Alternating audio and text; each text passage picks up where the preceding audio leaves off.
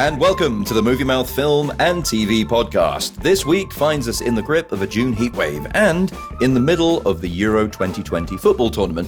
So if you can peel your eyeballs away from all of the drama on the soccer field for an hour, come join us as we discuss Disney Plus's new MCU Loki show, Iron Man himself, Robert Downey Jr., producing the new fantasy Netflix show Sweet Tooth, and Manuel Miranda returns to us here, humming and rapping in our heads constantly for his new musical In the Heights. As ever, we'll be discussing the latest film news and trailer reviews, plus we have a very special video store corner dedicated to one of my personal favorite 90s action flicks.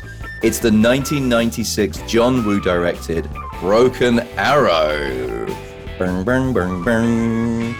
This is Miles, and as ever, I am joined by a man who tells me almost every day, I live in the American Gardens building on West 81st Street on the 11th floor.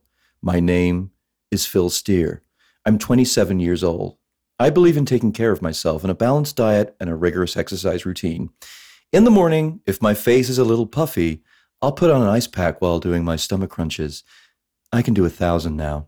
After I remove the ice pack, I use a deep pore cleanser lotion. In the shower, I use a water-activated gel cleanser, then a honey almond body scrub, and on the face, an exfoliating gel scrub.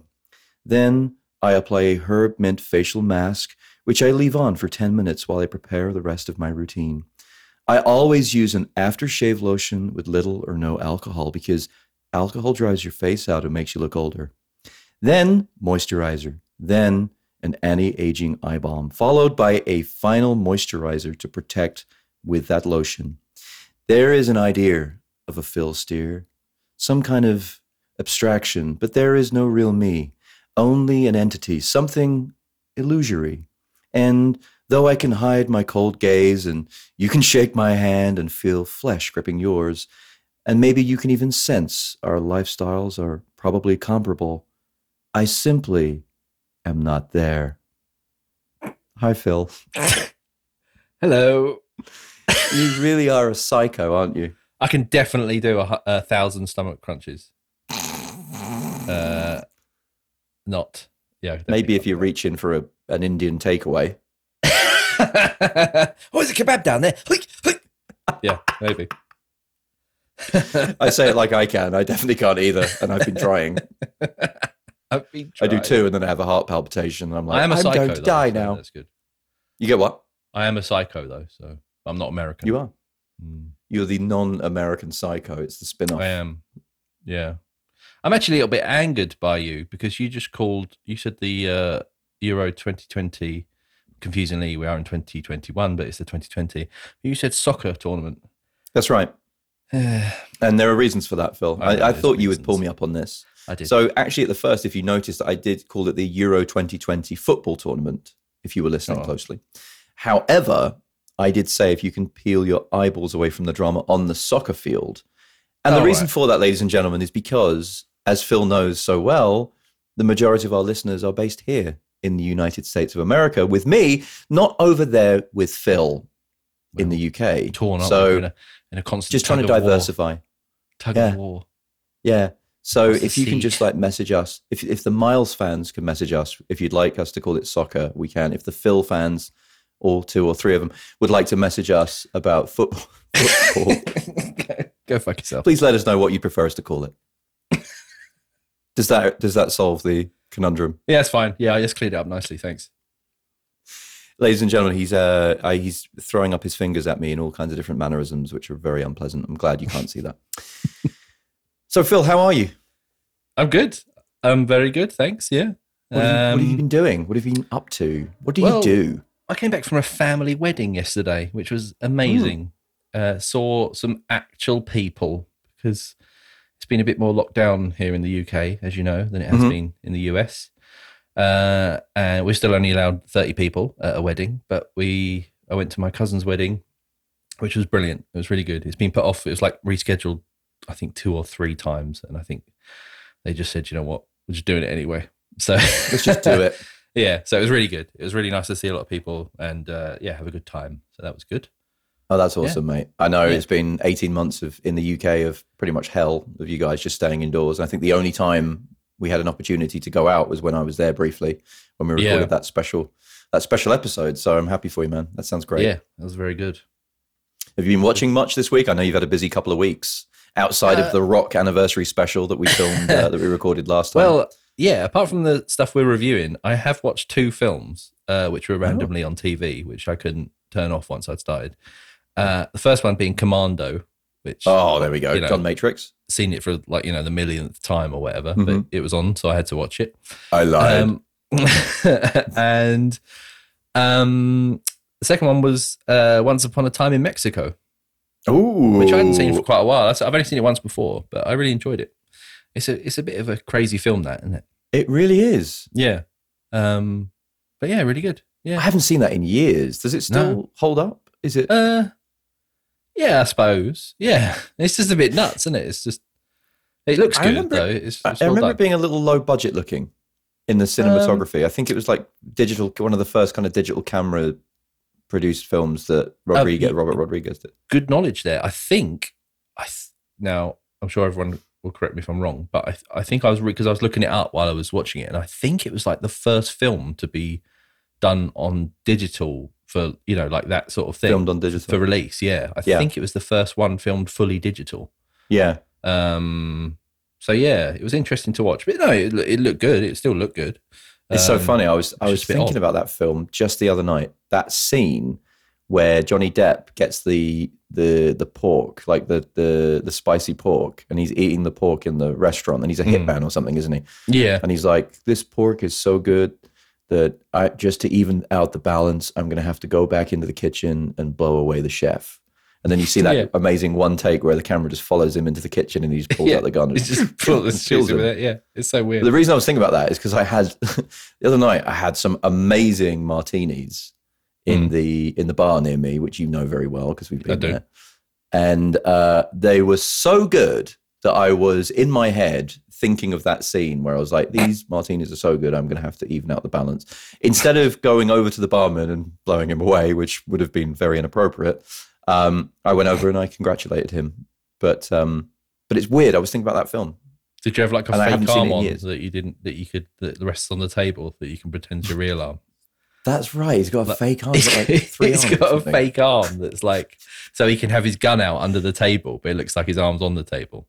Is he holding a fork as well in that scene? Yeah, it's like holding a fork. It's his fake arm. And then he gets up and kills someone. He's got this fake arm with a glove on it and the fork holding. Oh, man. Two amazing movies. I did something similar these last couple of weeks. I think because we've had a lot to review. Yeah. A lot of the stuff I've been revisiting has been some kind of late night movies like you. One of those was Team America, World Police. Oh, blimey, yeah. Which is just amazing to this day. Yeah. To even like try and mimic it or mock it on this podcast is going to be really inappropriate, so I'm not going to do that. Yeah. Probably for the best. But suck my cock, Gaddy.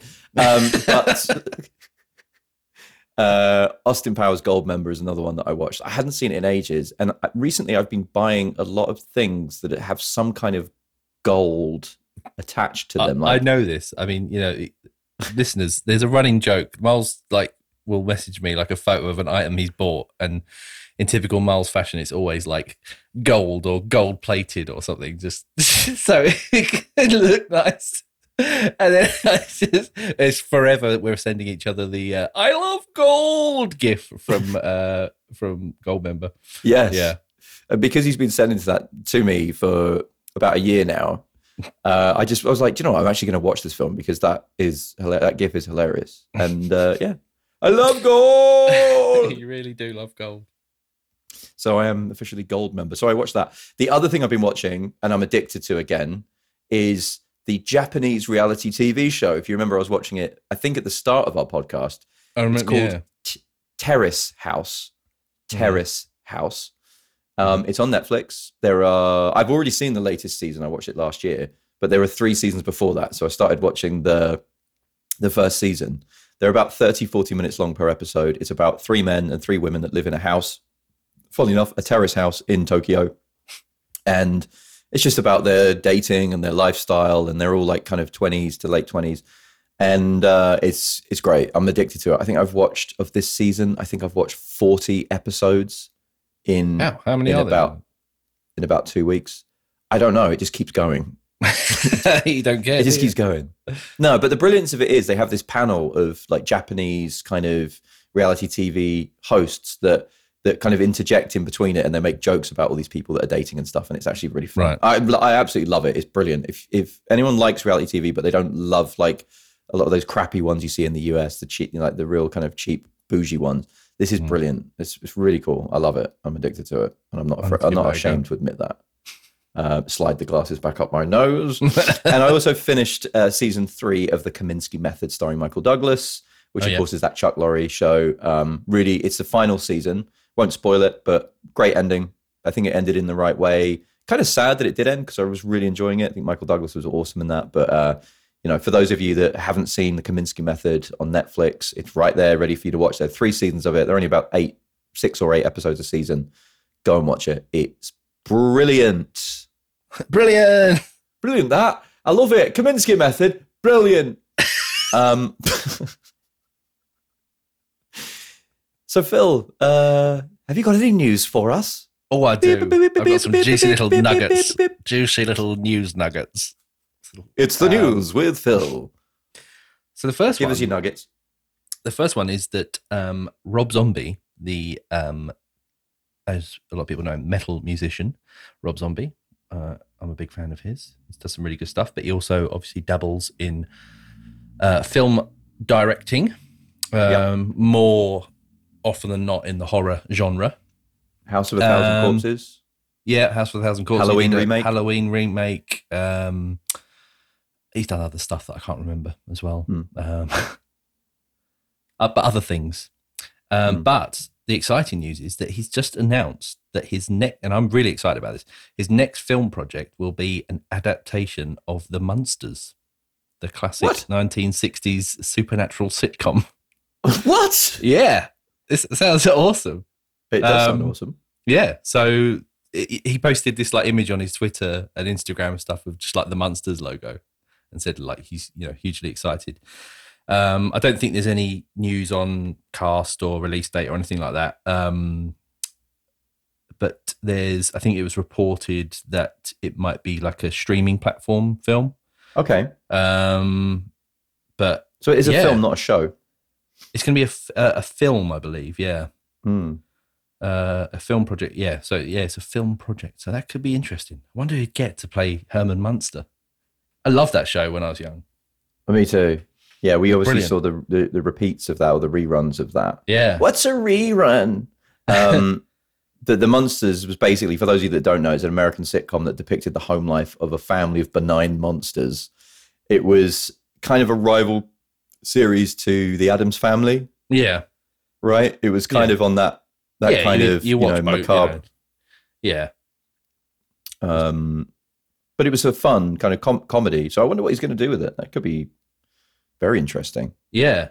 Yeah, I'm really intrigued to see what they'll do with that. So, and like what kind of budget as well, because I feel like that kind of thing needs a budget, and I can't imagine Rob Zombie handling like a massive budget on a movie. Yeah, I don't know. Who knows? Someone's going to throw money at it, aren't they? So yeah, it says apparently online. It says that the theatrical release will also be streamed on Peacock, which is the NBC Universal streaming platform that we have over here.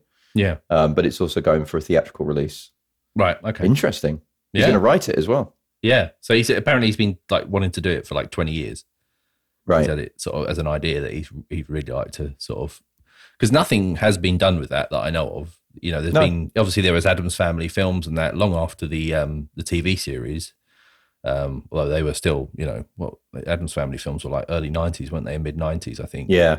Yeah. But it was, I think the original Addams Family series was around a similar time, I believe, to the Munsters in the 60s, 70s. Yeah, like it was. And I think, if anything, I don't know about you, but I think I remember the Munsters more than I remember.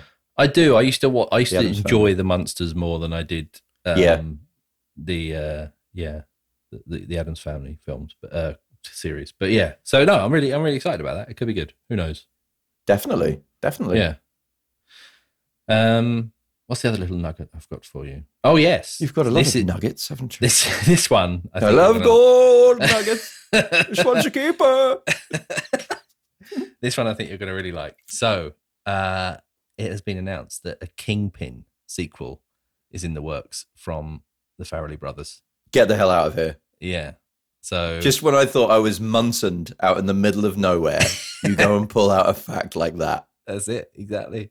So if you don't know, the original Kingpin film starred Woody Harrelson, and he was like a bowling prodigy called Roy Munson. And he, like, it shows you in the film that he was like tricked into doing a job that left him with a crippled hand for the rest of his life, so he couldn't bowl anymore. And he sort of, he was down and out. He was an alcoholic and stuff. And then he stumbles across an Amish bowling phenom, Ishmael, played by Randy Quaid, and they go on like a bowling road trip, don't they? Yeah. It's also got Bill Murray in it, who plays Big Ern McCracken. Big Ern McCracken, yeah, with his amazing like comb over, and he's just like this really cocky asshole that's a really good bowler, and they go head to head in this bowling competition. It's just a great Farrelly Brothers comedy. It's just really good. So again, there's no script, there's no cast announced, anything like that, but it's in active development with the Farrellys producing at the very least. Yeah. So wow, that's wild, because you'd think after Dumb and Dumber 2 that they may have kind of thought we're not going to try. Maybe they're going to give it to some other directors, but it would be amazing to see Roy Munson like bang up to speed. I can't imagine them bringing Randy Quaid back because he's become a little bit problematic, so to speak. But maybe like stick his Amish beard back on. And his straw hat. Amish beard. And his straw hat. Yeah. What you doing in there, Mr. Munson? Barfing. Barfing? Where the hell I get Munson from? I love it. What a show. Sounds good. So yeah, that was two exciting, step ups in original things that I think we both like. Definitely. Yeah. I'm up for both of those. Good. What have you got for me? What have I got for you? Well, Phil, if I told you, and this is you're gonna like this. Okay. What if I told you that John Garrett was returning? John Garrett. What would you? I'd say who the fuck would you say? Who's John Garrett? Would you say who the fuck is John Garrett? Is that what you just said? Well, Phil, this is someone I should know, isn't it? 100%. Because John Garrett will ultimately save us all. John Garrett, of course, was Gerard Butler's character from the amazing apocalypse movie Greenland that came out end of last year. That was his character name. Okay, all right. I'm not quite as. I didn't even know it. I didn't even know it. I was just trying to catch you out. Okay. But I bring you the news that Rick Romanois has confirmed he will return to direct the sequel called Greenland Migration. All right. And so, spoiler alert for anyone that hasn't seen the first Greenland, but go and watch it. The original saw Gerard Butler's John Garrett and his family, including his wife Alison, played by Miranda Bakarin, trying to reach the safety of a bunker in Greenland when a comet threatens the Earth. And in the follow-up, again written by the same writer, John and Alison and their family must leave the bunker and embark on a perilous journey across the decimated, frozen wasteland of Europe to find a new home. So basically, we had, I guess we had Armageddon with the first one, and now we have The Day After Tomorrow. Yeah, I was just about to say, this is basically Armageddon into Day After Tomorrow. Wait a minute. But there's something neither of those films had. Neither of them had Gerard Butler in there punching a meteor in the face and telling it to play a game of fuck off and you go first. There's still time. There's still time. Maybe they're going to go to Sparta. Maybe they're going to Sparta. He's going to kick it down a well. He's going to kick that meteor down a giant well. Yeah. That's Sparta. Yeah. Greenland. Kick it down. And he kicks it. This is Greenland. Love that. But how on board are you for that? I'm very on board. I think that was both one of our sort of surprise hits of last year. 100%. 100%. It's it's not going to win any awards. Let's put it that way. It's going to win all of my awards. Yeah, I've got all the awards for it. All of the Movie Mouth awards. Yeah, it's going to win them. Yeah, so that's planning on shooting next year, and the rights to distribute the movie are currently up for sale and are going to be pitched at the next week's Cannes virtual market. So we'll find out who's going to pick that one up. I know Amazon had some kind of release with it, so maybe they did. Maybe we could buy it. We could bid, yeah. I've got like a $5 and a packet of Skittles. What you got? They could do that. You've got lots of gold-plated things, haven't you? I've got half a Heineken and air conditioning that isn't working very well right now. But you've got things that look expensive because they're all gold. Well, they're not gold. They're just not actual gold, but either coloured to look like gold or they're gold-plated. They're like gold-plated, yeah. But with the least amount of actual gold. Yeah, I think we can convince people. We'll be right. Do you think? Yeah. Here's this old Gretsch guitar and half a Heineken and a packet of Skittles and a $5. Can we have Greenland Migration, please? Yeah. Thanks, Rick. Movie Mouth distribution. Yeah. Also, can I take the role of John Garrett, please? I'd like to play him, and Phil's going to play the wife. I'm going to play the meteor. Oh, you're playing the wife. Oh, okay. All right. I mean, this is, the 21st century, man. You can play whoever the hell you want. That's true. So there we go. Some more positive news for the cinema industry, Philip. A Quiet Place Part 2 this week that we reviewed on the previous episode posted that it's made more than $178 million at the global box office. Wow. So which is great. So post-pandemic, I mean, it's still not, $1 billion, which, it could be probably at 500 million by now if it was pre-pandemic times, but it's still very encouraging, and it shows that there is life in the old cinema dog yet. So that's good to see. It's also going to be coming to VOD internationally soon, so you'll be able to watch A Quiet Place Part 2. And then it's also going to be streaming here on Paramount Plus in the US, which is a subscription. So that will be coming on there soon. And in other A Quiet Place news, this is awesome. They've actually just announced that they're going to produce a third installment, this being a spin-off installment, which will not be directed by the original star, in this case, John Krasinski, who directed both movies and wrote both movies. He has written a kind of story for the spin-off, and he confirmed this week that it's going to be written and directed by one of my absolute favorite up-and-coming directors, Jeff Nichols, who, for those of you that remember, directed Take Shelter with Michael Shannon, Loving with Joel Edgerton, Midnight Special with Adam Driver, and Mud with Matthew McConaughey, which was a brilliant movie. Heavily influenced by Spielberg, very Spielbergian in his kind of direction. And that's going to be coming out, I'd probably say, 2-3 years, I would say, from now. Yeah. But apparently the first draft has just been turned in by Jeff Nichols, and according to John Krasinski, it's amazing. Okay. So, yeah, if you need to go back and watch those two movies if you haven't seen them. I need to watch I haven't seen any of them, but after your review, I did say to myself I do want to watch them because they sound really good. Put them to the top of your list. Brilliant. Yeah, I've only heard good things. Both really, really good. Yeah, so really looking forward to this. So that was great. So Phil, let's jump into some trailers. What trailers have you seen this week? I hear you got some interesting ones for us. I do. So the first one is the new Ryan Reynolds comedy actioner, Free Guy, which is coming out on August 13th. And it's directed by Sean Levy, who he directed quite a few episodes of Stranger Things, and he did Night at the Museum and Real Steel, and quite a lot of big budget stuff. So this is about Ryan Reynolds. He plays a bank teller called Guy, funny enough, and he realizes he is a background character in an open world video game called Free City that will soon go offline.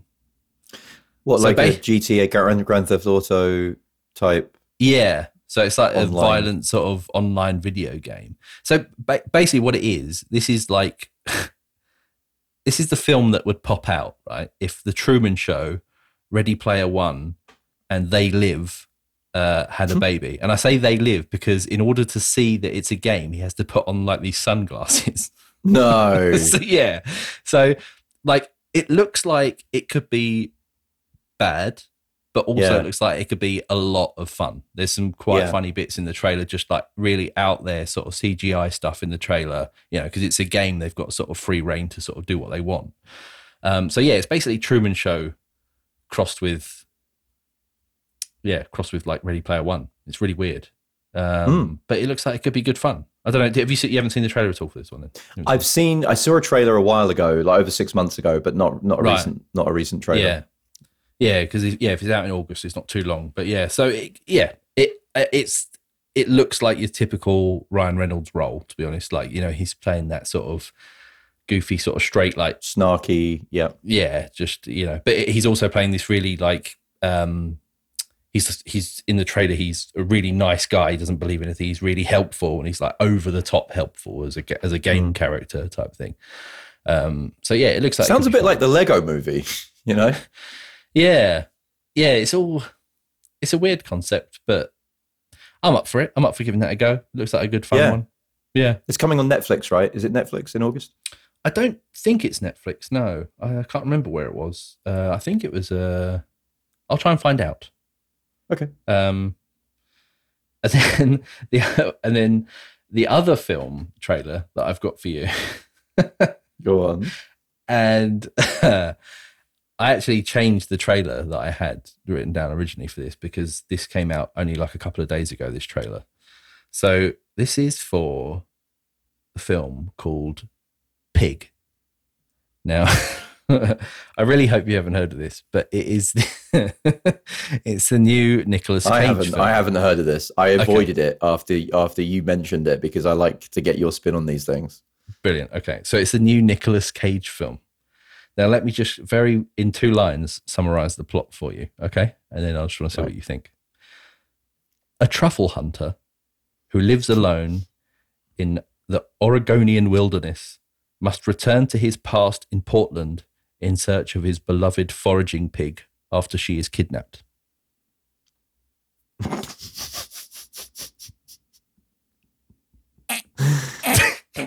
Sold. I mean, yeah. I suggest you do go and watch the trailer. I should suggest that everyone goes and watch the What happens in the trailer? Talk us through it. He's he's like living a happy life in the wilderness with his pig, finding truffles. And then it gets kidnapped. The pig. And it's got one of the most unexpected jumps in the trailer that really made me jump. The pig gets kidnapped. So his truffle pig gets kidnapped. Right. And then he goes on like and he sort of goes on like a John Wick revenge mission after he's trying to find his pig. I mean, why wouldn't you? Yeah. But he looks crazy in this. He's got like this like straggly hair, like a big beard. He looks like a tramp, basically. Beardy weirdy. And he really loves his pig.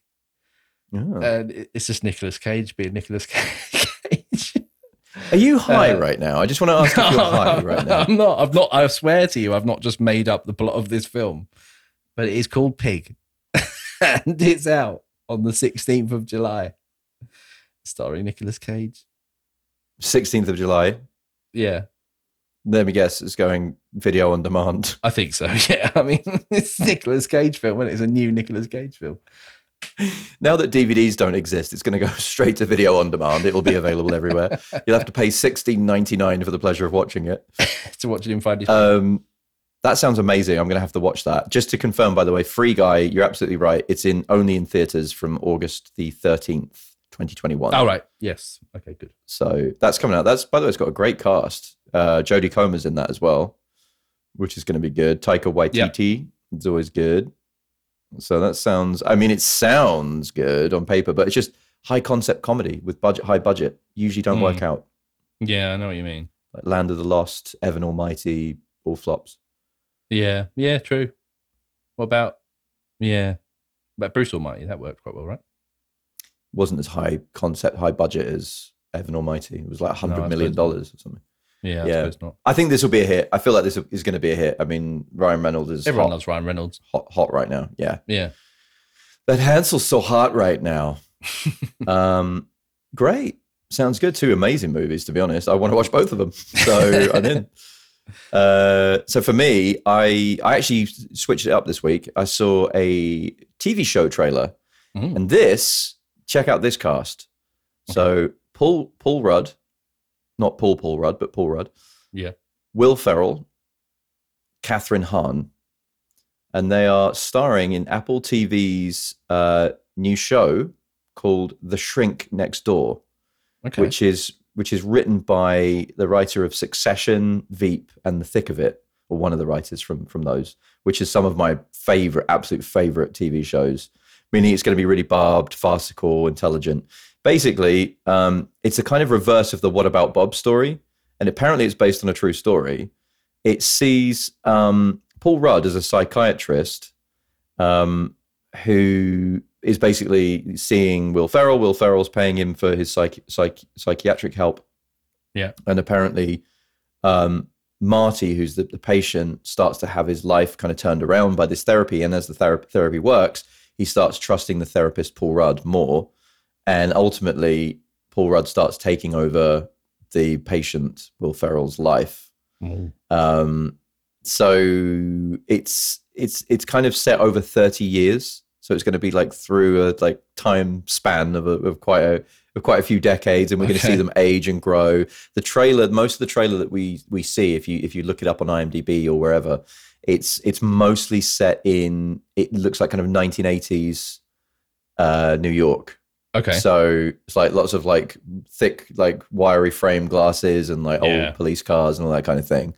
Oh, cool. But I'm guessing it's going to jump ahead, but they didn't show any of that. So I'm really looking forward to seeing that. That looks. I'm really assuming good. it's a comedy, right, with those guys in it. It is. It looks like a kind of indie type comedy, and no doubt it's going to take a while to get going. You know, I think it will probably be, a bit like Succession, which was also, to be honest, when I first sat down to watch Succession, I wasn't sure if that was a comedy, and then eventually it kind of opens up and becomes quite fun. But it looks really bizarre. That comes out, it's a little while off yet, but it comes out on Friday, November the 12th this year on Apple TV Plus, who are starting to churn out some interesting content finally. So keep your eyes peeled for that one. That sounds really cool. All right. It does, doesn't it? Yeah. It's kind of an Anchorman reunion as well with Rudd and Ferrell. So always. Yeah. Brilliant. Yes, indeed. That's the show next door. I feel like I should mention, I said I was going to replace it, but I am going to put this one in there, another trailer quickly. So I'll do this very quickly. But I think the cast is too good to sort of like just wipe it off. And it comes out quite soon. So there's a film called No Sudden Move. I don't know if you've seen this one. Check this cast out. Don Cheadle, Benicio del Toro, Ray Liotta, Brendan Fraser, John Hamm, among lots of other people. And it's the new Steven Soderbergh directed film. Yeah.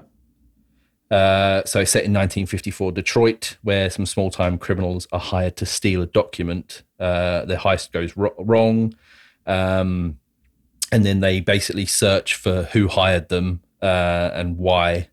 And it looks like a sort of. It looks light-hearted but serious as well. But it looks like there's going to be some good comedy in it as well. But really good cast, and it looks from a really good director. I like a lot of stuff that Steven Soderbergh's done. Ocean's 11, Solaris, and the Che films and Magic Mike, all that all that stuff. So you're a big fan of Magic Mike, weren't you? I loved a bit of Magic Mike. But he's done a lot of good stuff, Steven Soderbergh. But yeah, Magic Mike is actually a great film. Yeah, it's actually a great film. Yeah. But that's the most uncomfortable eye staring that we've ever done after both admitting to that. It was like we were both in Nam, wasn't it? You could hear the screams. I could hear the wow, wow, wow, wow. I could see Magic Mike with a blowtorch in one hand and sparks flying all over the place. And I could see you enjoying it, and I could see me enjoying it. And we both looked at each other, and we both feel really uncomfortable now. That's basically what just happened. That is what happened. But yes, No Sudden Move, out July 1st on HBO Max. Looks really good. Oh, it's HBO Max. Awesome. And that's cool as well to hear that Soderbergh's returning to heist thriller as well. Yeah. After, as you said, Ocean's 11 and 12 and the other one. Oh, that's right. And 13. The other one. Yeah. But no, like that does look good. I saw the trailer for it actually. Yeah. It does look interesting. I love Don Cheadle. Hopefully he doesn't do a Mockney fake English accent in this one. Oh yeah, the old apples and pears. Yeah, apples and pear or Ruby Murray. It was really terrible, that, wasn't it? It was really bad. Only bad things about the Oceans films. Really bad. Well, the first two, but yeah. Yeah. Sounds good. Yep. Nicely done, Phil. All right. Well, let's jump into the reviews this week. We've got quite a few big reviews coming out, but I'll start off with the only theatrical review of this week's episode. That is In the Heights. This is the new film, or should we say adaptation, of his 2005 stage musical from Hamilton writer, director, star, and genius, yes, I wrote that in caps, Lin-Manuel Miranda, and it's directed by John M. Chu, who you will remember as the director of the massively successful Crazy Rich Asians, which came out a few years ago, which was just massive. So those two amazing superpowers combine here for this musical. In the Heights centers on a variety of characters living in the neighborhood of Washington Heights on the northern tip of Manhattan. At the center of the movie is Uznavi, who's played here by newcomer Anthony Ramos, a bodega owner who looks after the aging Cuban lady next door, pines for the gorgeous girl working in the neighboring beauty salon, and dreams of winning the lottery and escaping to the shores of his native Dominican Republic. Meanwhile, Nina, a childhood friend of Uznavi's, has returned to the neighborhood from her first year at college with surprising news for her parents, who have spent their life savings on building a better life for their daughter. Ultimately, Uznavi and the residents of the close-knit neighborhood get a dose of what it means to be home. So, for those of you who have seen Hamilton on stage or on Disney Plus, which is available to watch now, and if you haven't seen it, go watch it. It's brilliant. You won't be surprised to hear that this follows a similar formula. It's songs and dialogue performed in a rhythmic rap verse, which allows our cast to spit bars and convey their thoughts in a relatable musical delivery, especially for modern audiences. The tone is really light, but the setting is claustrophobic, barely leaving the Washington Heights neighborhood except for a one-off mission downtown. And the plot is built around a heat wave in the New York area and counters down to a climatic power blackout, which may or may not turn the neighborhood on its head. One thing that should be addressed carefully in the conversation about casting on this. So the cast is made up entirely of wonderful Latin American performers. However, recently there has been questions around the cast appearing to exclude or not represent the large Afro-Caribbean community who reside in Washington Heights. Many apologies have been made by Lin-Manuel Miranda, a Latino himself. However, it does show how significantly times have changed over the last few years when it comes to racial representation and equality in filmmaking. Here, with a filmmaker who is actually trying to represent his own ethnicity, but still not quite getting it right. Yeah. So I will leave that to one side, and I'm going to focus purely on the film. Sure. In the Heights has some amazingly catchy musical numbers, a cast who shines, and some genuinely heartfelt and inspiring moments. It's very saccharine, it's very sugary, it's very fireworks and fun.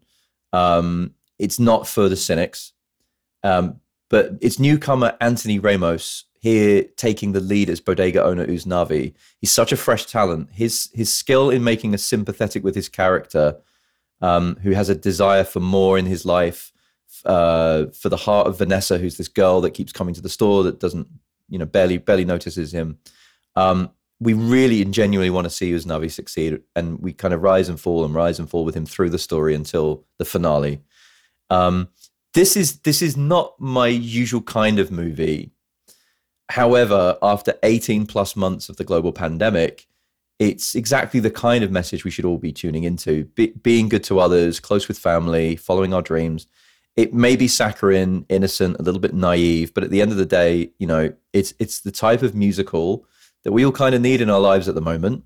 So don't be so fucking cynical. Get your dancing shoes on. Get to your local movie theater for a bit of fun and vibrance that we've all been missing really for so long, and have a few drinks and just go along with it.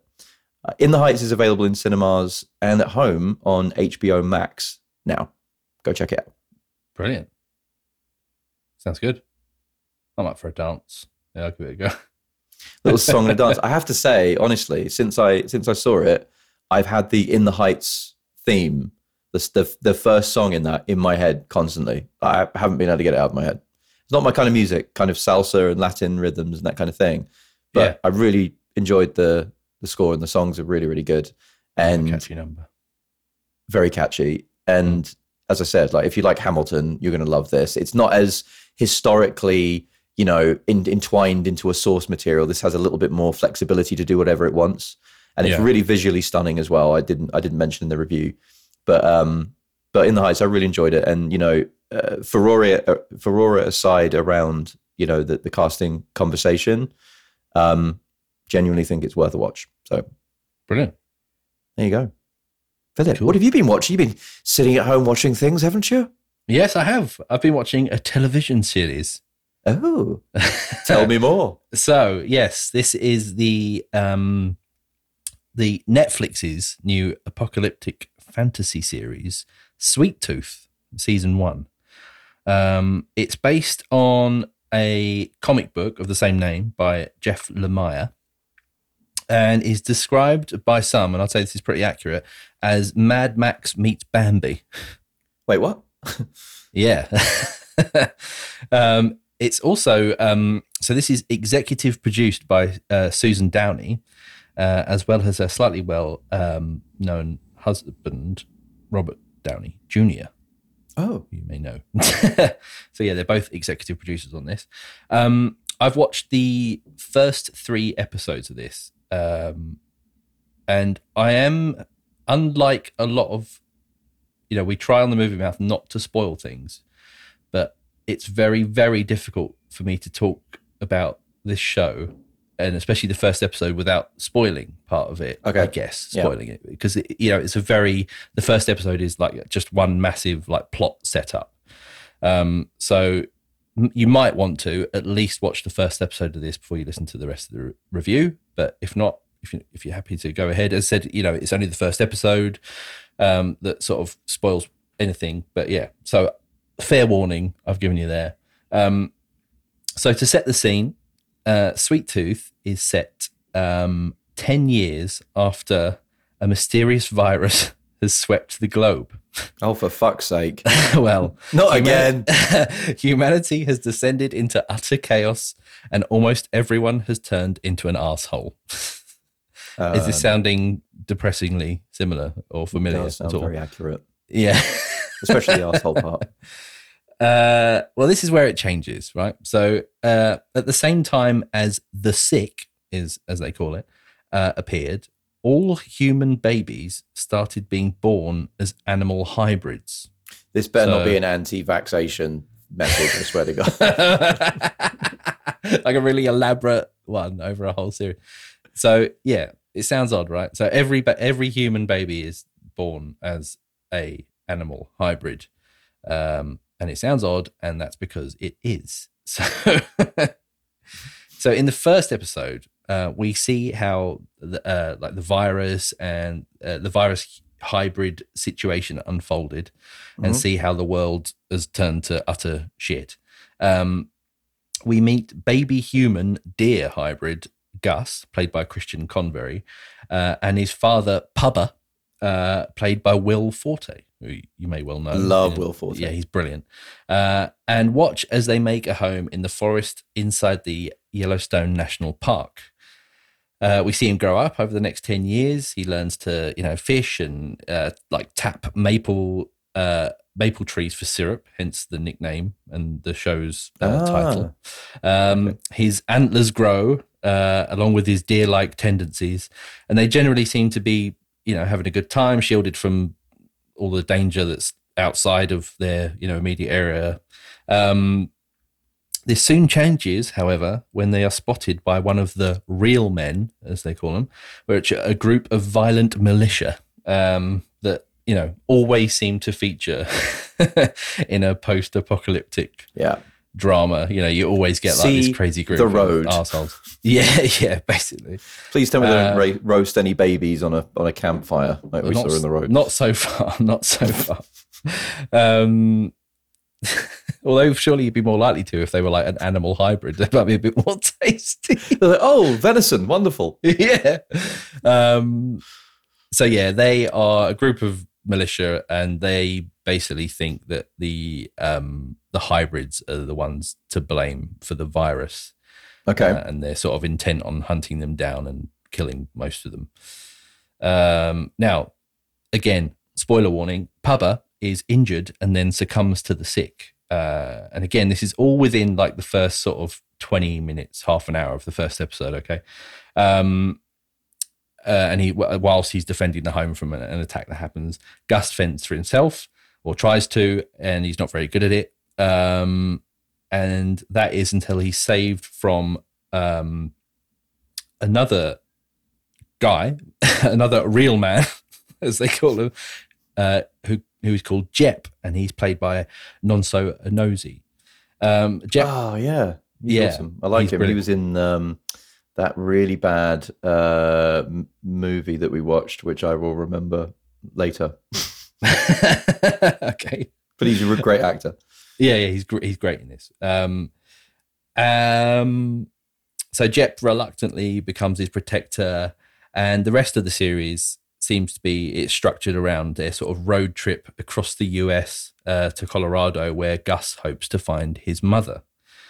So there's a couple of side stories set up in the first, as I said, I've watched the first three, and there's a couple of side stories set up that are intertwined throughout the first three episodes, and sort of start gaining a bit of traction. The first being of Dr. Singh, played by Adil Akhtar, who you may know, and he's attempting to prolong the life of his wife, who's been like a long-term sufferer of the sick, and is being helped by a secret serum which he needs to work out how to produce when his supply runs low.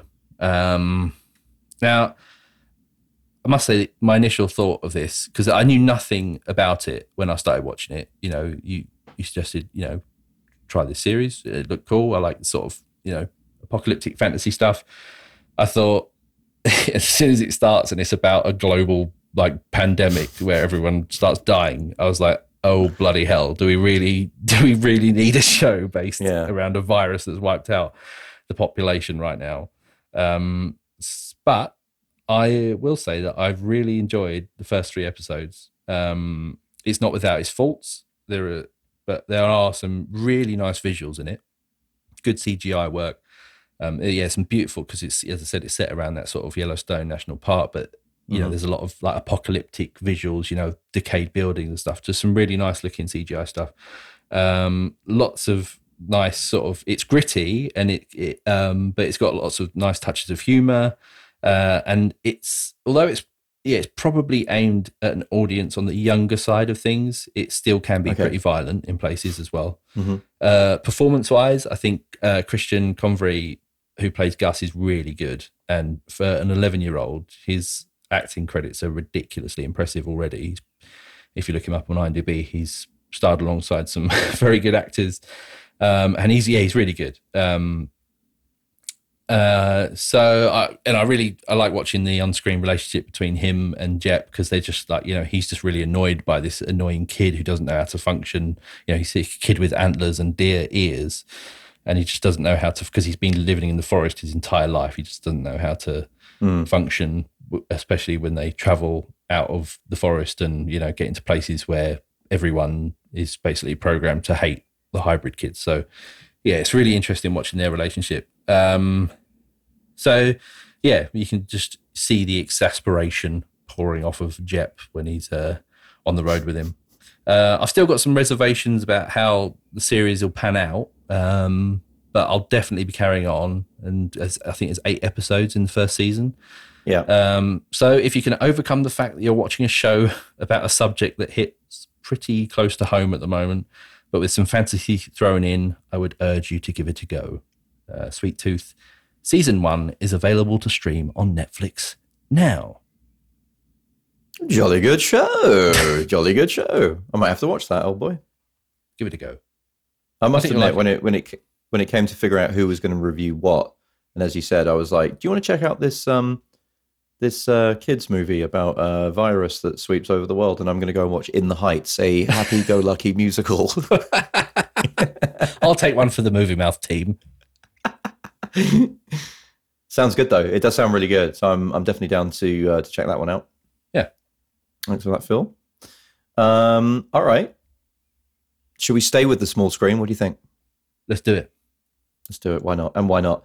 So, staying with the small screen, we're going to go to Disney Plus, who have just released their third Marvel MCU, Marvel Cinematic Universe connected show this year.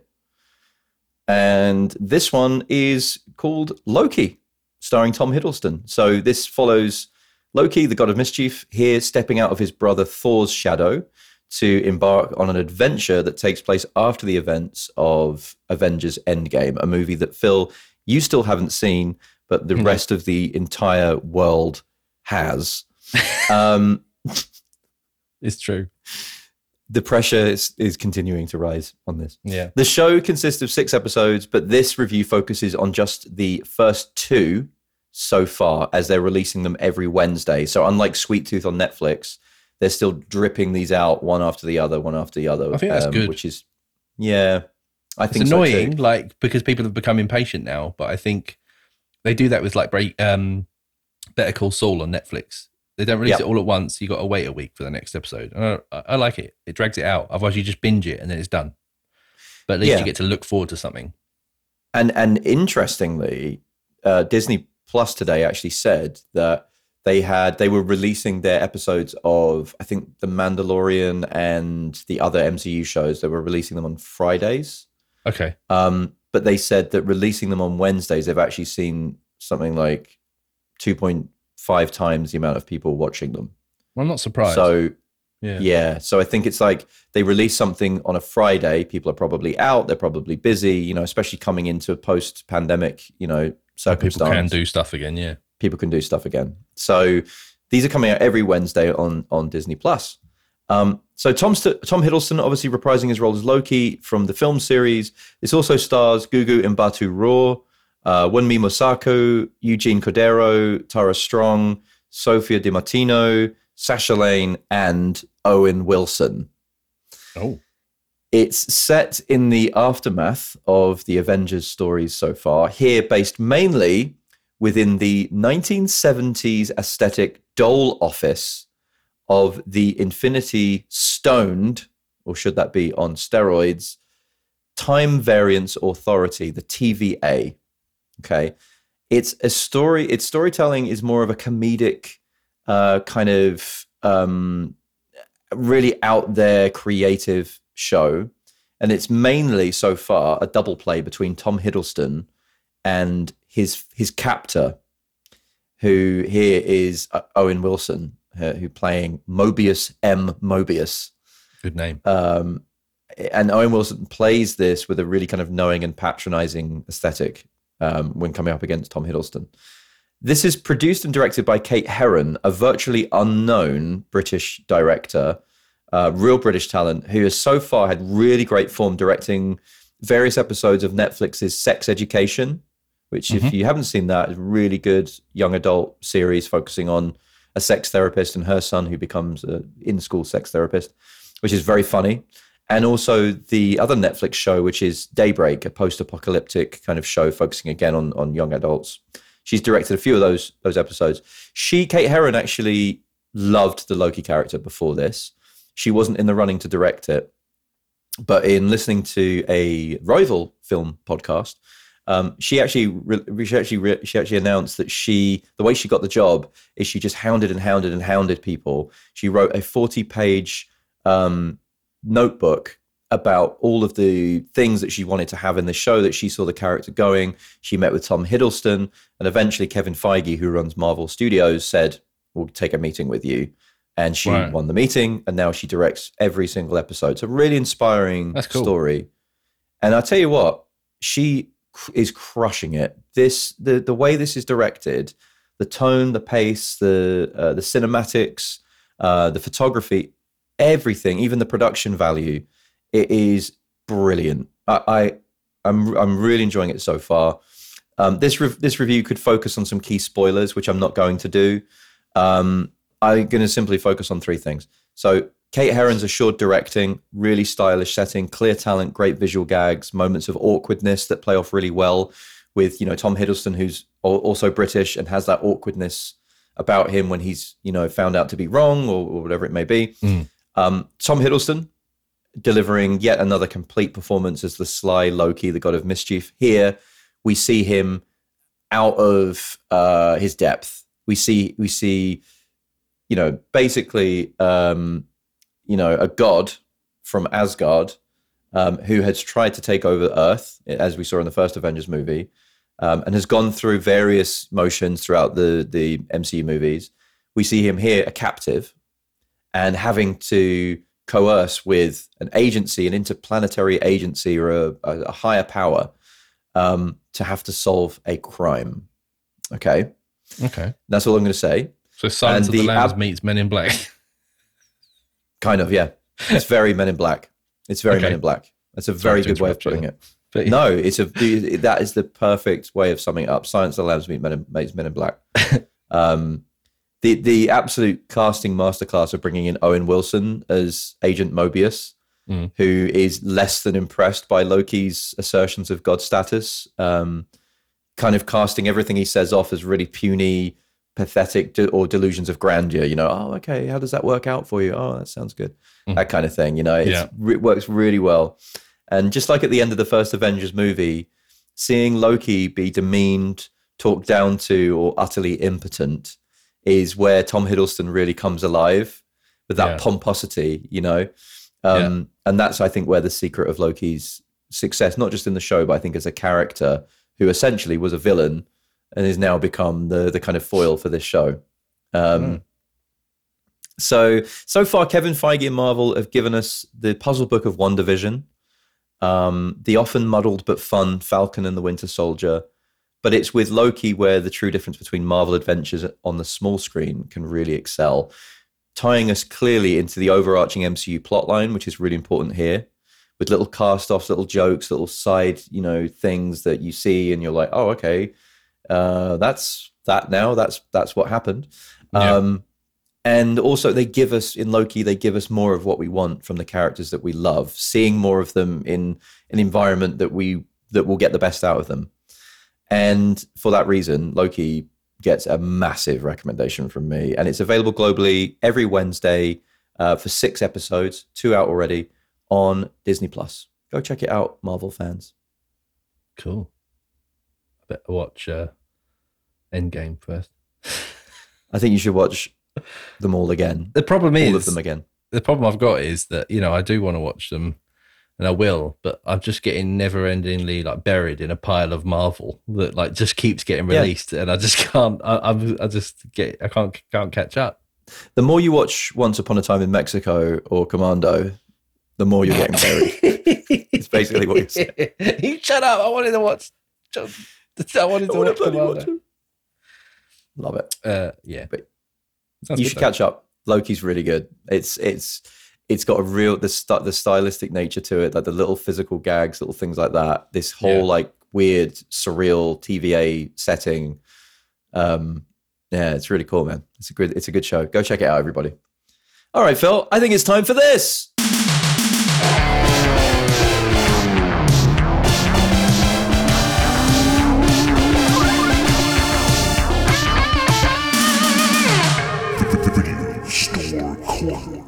Hello there. Hi. Hello. Hi. I'm Am I working in the shop or are you coming in? I don't know. Oh, we've not discussed this at all, have we? Maybe we both work here. It's our first day and we're unsure. Okay. Like that time where's your uniform in that case? If we both work here, where's your uniform? I've got a name badge on. I'm too new. It's my first day. Oh no, you do have a name badge. What does it say? Riley Hale. Can you see mine? Hey, what does yours say? Yours says Vic Deakins. You can call me Deek. Deek. Okay, cool. You can call me Hale. Oh, Deacon Hale. All right. I'm punching out. Good old Deacon Hale. Big old Deek. Oh. So I would like to rent something. Right. And I think this week, as part of this weird video store corner sensation that seems to happen on the Movie Mouth podcast, I feel like this week it ties into our last Movie Mouth podcast special, which was the Rock 25th anniversary, available now on all good podcast players of your choice. Yes, I would like to rent the 1996 John Woo cinematic action masterpiece, Broken Arrow. Broken Arrow. Have you got it? I've got it.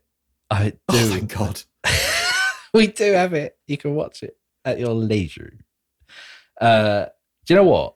Right. I'm going to say. If you say you've never seen this. I honestly swear to God, when you said let's do Broken Arrow for Video Store Corner, I said, oh yeah, I think I've seen that. I was sure that I'd seen it at some point, but I couldn't remember much about it, right? Having watched it for this, I can tell you now, I've definitely not seen it. Wow. Which I was shocked by. Wow. Like, I'm sure I'd seen it. Like, I knew about it. I knew who was in it, but I'd never seen it. Don't tell me your reactions to it yet. No, I won't. I want to get to that. Okay. But wow, that's all I'm going to say. Yeah. Because for me, this is another one. This was like The Rock. It was like Mortal Kombat. It was like all these movies that came out mid-90s. Yeah. That I absolutely love. Yeah. Well, if you think about it, also 25 years old, must be celebrating its 25th anniversary this year as well. It's crazy. Don't, because you're just aging me. Phil, tell us about the plot. Well, okay, I can sum this up quite quickly.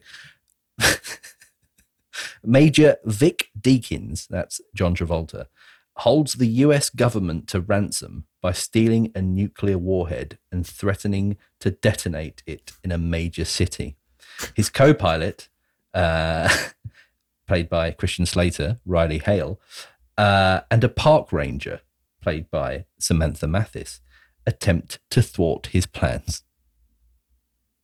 Now, there's a lot more to go into on this, so I'm going to let you. I'm going to set you off because you know this film. The first thing I would say about that plot summary is how similar it sounds to the other masterpiece. Yeah, The Rock. Well, this is the thing, right? One of my main observations for this film is that it is The Rock, but not as good. Right? But it's still, right, I'm not saying it's not good. I mean, whoa there. But it was also released in 1996.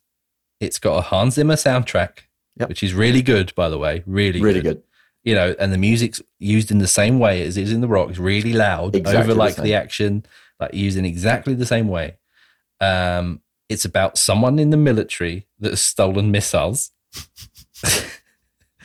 It also features, you must have picked this up, but it also features Raymond Cruz, and he plays, people might recognize him as Tuco Salamanca from Breaking Bad, but he also plays he plays a good guy, like an American officer in this very small part, but he was in The Rock as well as one of the the military guys, but one of the bad mercenaries, wasn't he? Yep. So I thought that was a pretty cool Rock Broken Arrow link going on. He's actually the same character. It's a shared universe. Yeah. And then the last thing, this also involves someone dying in a hilarious way that's exactly the same as The Rock as well. Almost exactly the same as The Rock. But let's come on to that. Let's come on to that. But let's come on to it. Yeah, I did. Because I've got a lot to say about that. Me too. I wasn't going to blurt that one out. Don't be such a dummy, Phil. We'll come on to that later. Yes. So this basically, we see John Travolta as Vic Deakins and Christian Slater as Riley Hale. They're kind of an odd couple pairing, aren't they? Their characters are very well defined. Vic Deakins is the kind of all-knowing major who is the kind of chief pilot of the B-3 bomber that they fly across the Utah desert late at night for no apparent reason. Yeah. To avoid the scanners of Delroy Lindo. And Christian Slater is Riley Hale. He is the kind of co-pilot. He's also, not as well decorated, exonerated as John Travolta's character. Mm-hmm. And John Travolta is constantly trying to teach him lessons, isn't he? Like from the Putting him down all the time, isn't he? He's puts him down from the outset. He's an arrogant, some would say narcissist. He's a prick, and he's an absolute prick. John Travolta in this, isn't he? Yeah. He's an absolute prick. Massive prick. Which one of the characters do you think I'd be, and which one do you think you'd be, Phil? Do we really need to say? Moving on. So, let's put it this way: I would beat you in a boxing match, which would go against the character description. No, I do the rope-a-dope on you, mate. There's no way you'd the rope-a-dope. It's true. You might do the rope-a-dope on me, and then I'd smoke cigarettes and blow them in your face in the locker room afterwards. It starts all Top Gun, doesn't it? This film. It's very Top Gun. I tell you what I do love. Speaking of top, I like the top-down view of the camera as it descends. That was over the really ring cool. That was really cool. Yeah. As they're boxing, and you've got the black outline of the ring, and it's just coming in, and it's cutting to them punching, and John Woo does a good visual, some good visuals on this. Mm-hmm. It was on a $50 million budget, so there's some good effects in it. There's a lot of model work as well in this. Mm-hmm. But we see them having this great boxing fight where, you know. You say great, but it doesn't look that good, does it? No, it doesn't look that. It doesn't look that good. It's just they're talking a lot. Yeah, you never really see boxers talking, do you? And they're talking a lot that whole time. Yeah, they're talking a lot. Yeah, but this starts out with this $20 wager that they seem to have throughout the whole film, and he puts $20 on it, and he loses his money. Then it cuts to the locker room where we see Christian Slater is kind of just fresh out of the shower, and he takes his $20 note over to Deakins. And we just see Vic Deakins, John Travolta, in a cloud of smoke, just blowing his cigarette smoke, ash breath all over the locker room. People are showering and they've just finished sport. He's like smoking all over the place. He smokes, and it's like throughout the entirety of this film. Like he's constantly smoking, John Travolta. Yeah. I feel like he was like sponsored by Big Tobacco or something, or like something like that. But they never do. I thought they must mention a brand of cigarette at some point during this, because but they don't. He mentions a brand of something, but we'll come on to that. He does, yeah. But he also holds his cigarette in the strangest way I've ever seen someone hold a cigarette. He sticks out. He's like holding it, but he sticks out his little finger all the time. He does. Like, he does like so it's between his two fingers, but with his thumb up. So he's doing like the metal sign, but with he's basically doing the metal horns, but with the cigarette like between between two fingers. Yeah. This explanation works really well on podcasts. I can tell you that. Yeah, we should. We are actually both doing it right now. We're both doing it. We're both talking to each other while doing it, and we look completely insane. Yeah. But we just look like we're sniffing. Screenshot this. What I would say. I'm gonna do it. All right, we'll put that on our Instagram. Yeah. But what I would say is that if you want to know what this is about, go watch the movie. If you haven't seen Broken Arrow and you want to know how John Travolta smokes cigarettes, watch Broken Arrow right now. It's worth watching it just for But we find out this bet. He takes the $20. I love how Christian Slater walks up to John Travolta and he takes the $20 note out of his pocket. And he's like, you won this one, Deke. He's like, hey, you won this one. And he's like, oh, keep your money. He's like, it's not my money. I stole it out of your wallet when you're in the shower. Yeah. That's awesome. Yeah. And you're just like, these two, like they're going to banter. We then see them in a briefing room, and for no apparent reason, they jump into a bomber plane and fly through the desert to try and avoid the scans. It's like a test flight. And they have again, for no reason, 2 nuclear warheads on a test flight where they're trying to avoid scanners. Yeah. Which they then fly through. Effects are awesome, aren't they? Yeah, actually quite good. Yeah. Considering the age. Yeah, they are actually pretty good in some ways. No, they are. Like there's some really good scenes where they sort of cut to the exterior of the bomber and they zoom into the cockpit and they're sort of both in there, it's not just like some dummies or anything. It's like, it looks good. Sort of. We'll get to that. But yeah, no, I do love the effects in that. And then of course, they end up having a fight in the cockpit. Well, that's because Deakins turns, doesn't he? He changes. Deakins just turns. Like they're having like a normal conversation, and then John Travolta like looks at him, doesn't he? And it's like this close up zoom into the most incredible thing that I laughed at. It's like Nosferatu. Yes. It's like it just zooms in like really quickly onto John Travolta's eyes, and you can see he's now evil. He is. He just changed. You're like, his turn, oh no, doesn't he? Deakins, what have you done? Yep. Betrayal. And he's like, eyes. take a look out of the old window there. Is that mountain range supposed to be on the other side? And Christian Slater's just like, what? And he like looks out the window. And as he looks, this dumb Christian Slater looks out the window, his dumb face looking out the window. We see John Travolta pull out the shiniest pistol that you could ever see. Yeah, you don't want to be concealing a shiny pistol like that because and obviously Christian Slater clearly sees this extra shiny pistol that John Travolta's had in the reflection in the window, and he kind of turns to stop him as John Travolta's about to blow his brains out, and they have a big scuffle, a big fight, and eventually John Travolta overpowers him and ejects Christian Slater out of the plane, and then steals the plane, drops the nukes, and they land safely somewhere. Yeah. Oh no, they don't. He doesn't drop them, does he? They're in the wreckage, aren't they? Oh no, he ejects them. No, he ejects them, yeah, and they parachute down, don't they? We're made to believe they're in the wreckage. Yes. So he ejects out Slater, he ejects out the nukes, and then he mutters the immortal line, I'm punching out, Hale's lost it, and then blames it on Christian Slater, and then ejects himself, and that's where the plot then begins. Wow. What a first 10 minutes there is. Exhilarating though, isn't it? Yeah.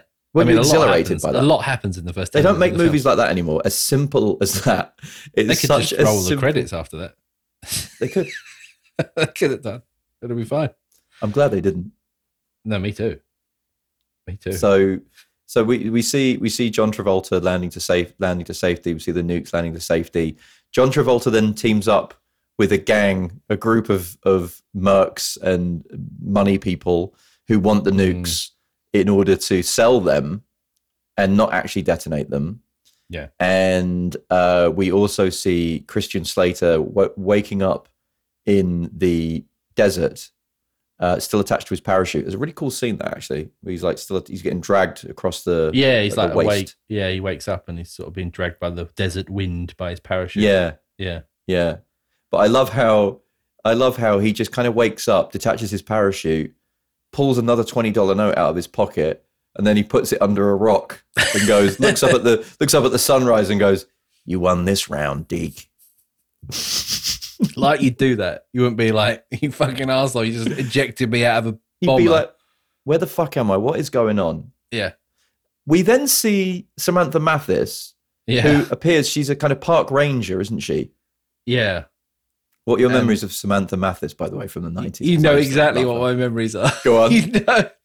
The absolutely brilliant and absolutely awful Super Mario Brothers movie from 1992, I think, or 3. Starring Bob Hoskins and John Leguizamo. We need to do a video store corner on that film. Yes, we do. Coming next. It could be next. It could be the Mathis double bill. Yeah. Yeah, but Pump Up the Volume, as my wife said, is like one of her favourite films. She's also in Pump Up the Volume with Christian Slater as well, which is a pretty good film. I enjoy that. But yeah, and they've got good chemistry in this, haven't they? They've got good chemistry. Yeah, very good. Yeah, and she's really good. There's a couple of bits of trivia about her later on, which I'll just go into it now. But apparently, she did a lot of her own stunt work in this. Oh, really? Like she was jumping onto the Humvee roof and stuff like that. Yeah, I think she was quite insistent on doing a lot of her own stunt work in it. But yeah, I've got possibly a little bit more about that later on in the trivia section of the corner. Love it. Yeah. Here's what I want to know. So Samantha Mathis turns up, park ranger. Why does she pull a gun on Christian Slater? He's wearing in the military, United States Air Force, regalia, badges, stars and stripes, parachute. He's injured. Yeah. Why does she pull a gun on him? Nerves, maybe. But yeah, you're right. He's clearly in the military, and he's just crash landed, and injured from a parachute fall. I don't know why. Also, why did she walk that far away from her car? She'd walk a long way from the car. What, she didn't just drive up to, but he was kind of on the rocks, wasn't he? Yeah, but it took her ages to get back with him. That's what it did. That's very true. Bloody ages. They have a little scuffle, don't they, in the desert. Which is quite good, actually. Yeah. We then see, they kind of, he kind of earns her trust. He takes the gun and she says, "Oh, it's not loaded." And then he's like, oh, whatever, it's loaded. And then he gives her the gun. He's like, would a bad guy do this? And he gives her the gun. It then cuts to, for me, what is one of the best character introductory sequences, even though he's already been introduced. Oh, yeah. In living history. Yeah, it's amazing. And that is, it cuts to one of the kind of the money men in the desert waiting with their Humvees, looking for John Travolta, for Deakins. They're at kind of an approximate rendezvous point. Yeah. And he says, is there any sign of Deakins? Maybe the son of a bitch is dead. We then hear what can only be described as the most echoed out additional dialogue of John Travolta saying, what a terrible thing to say. And then you hear the Hans Zimmer score with the guitar. Bang, bang, bang, bang. Bang, bang, bang, bang. And John Travolta appears from behind a rock and just walks in slow motion in his aviator sunglasses, seemingly unscathed from the ejection. Just walks up towards... Yeah, with a cigarette, of course, smoking a cigarette. He then walks up, like, past everyone. He doesn't even acknowledge the people that are there waiting for him. No. And he walks up and he almost looks directly into the camera lens during this whole scene and says, care for a Coke or something? And then he walks to the back of a Humvee, opens a flap, pulls out a Coke, and just guzzles it in the desert. Yeah. With the music still playing. Yeah. I mean, he clearly he's a better time than Christian Slater, isn't he? I mean, John Travolta came off a lot better from this movie just for that scene. The best thing is he was hiding behind that rock. Of course he was. He was waiting for him to say something, part. Yeah, so he could retort. Yeah, because he is that kind of character as well. 100%. That guy who says that line, it's like maybe he's dead or something. That's Bob the warden Gunton from the Shawshank Redemption. The warden from the Shawshank Redemption. You know what? He was obtuse in the Shawshank Redemption, and he's fucking obtuse in this as well. Yeah, but he gets his comeuppance, doesn't he? Yeah, Mr. Pritchard. Are you talking about Mr. Pritchard? Mr. Pritchard. Yeah. Yeah. Oh, Mr. Pritchard. Yeah.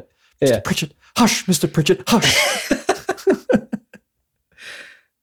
Yeah, that's an incredible re-entrance of a character. It's amazing. Agreed. Yeah. While they're trying to find that bomber, by the way, just another character that I noticed. Did you notice who the radar guy was? That, along with Delroy Lindo, the Movie Mouth favorite, if we featured in so many. Our Movie Mouth favorite, Delroy Lindo. Yeah, he's been in almost every episode, I think. We love him. Did you notice who? It was a very, very quick cut to, like, the guy donning the radar and sort of relating back to. I remember it was someone that I knew. Who was it? It was the guy. It was French Stewart from Third Rock from the Sun. Yes. Yeah. Very brief. Like, sir, we've got something on the radar. He can't see it because he's got his eyes closed like the entire time. Why was his eyes speaking? Closed in Third Rock from the Sun? Why were his eyes closed? Don't know. No one knows. No. He's an alien, he was also in Stargate, wasn't he? He was in Stargate, yeah. He was. Yeah. Another Video Store Corner review that you can go back and check out. Brilliant.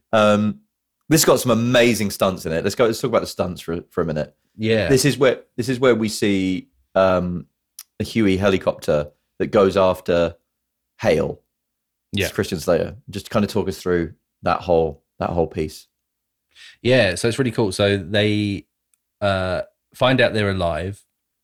And they order, like, Deakins orders a helicopter, doesn't he, to like take off, because they've got like helicopters and stuff, of course.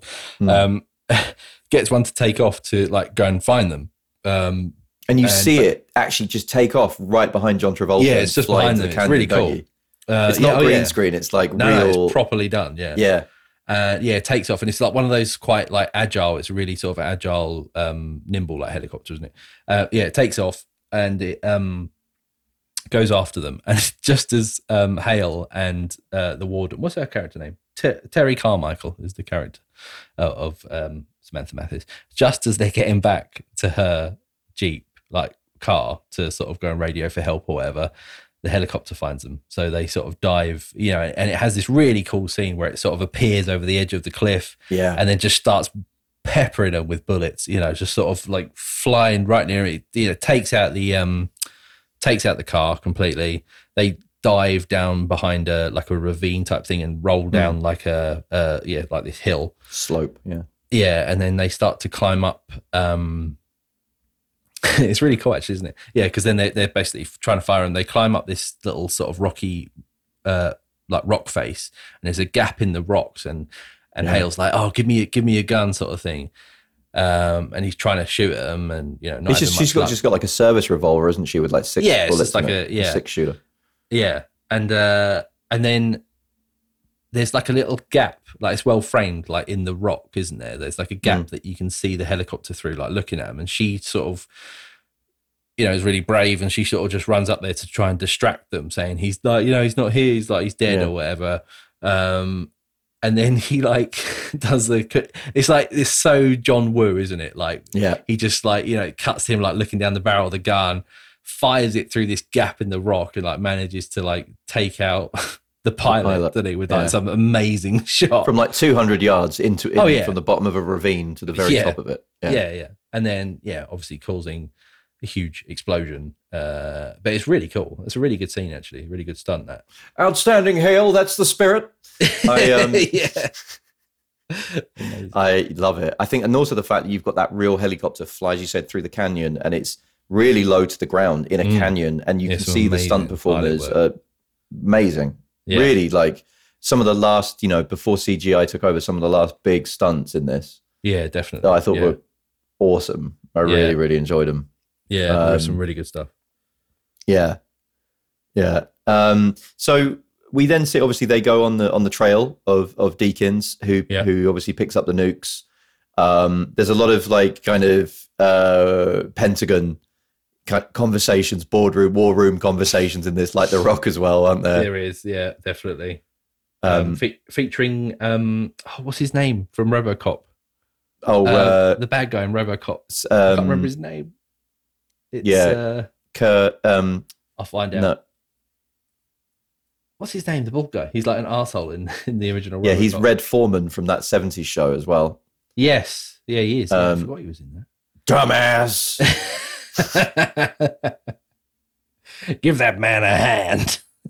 It's Kurtwood Smith, I think. It just came to me. Oh, is that his name? Okay, right, yeah. Kurtwood Smith. Yeah. Yeah, you're right. Yeah, you're right. So he's there in the Pentagon, isn't he? And you've got Frank Whaley as well. Frank Whaley is in that John Cusack role from Con Air. You remember when like he finds out what's going on, and he jumps in a car and he goes to the scene. And he gets all the way there, doesn't he, Frank Whaley? He figures everything out. He goes to meet Delroy Lindo. He does all that stuff. They go into the airstrip, and then when he's about to go into the field, and then story just ends. Yeah, it's just you never see him again. Has no point anymore. Yeah, he's like, I've got 6 weeks field training. He's like, oh really? He's like, yeah, I wish I was going with you. The end.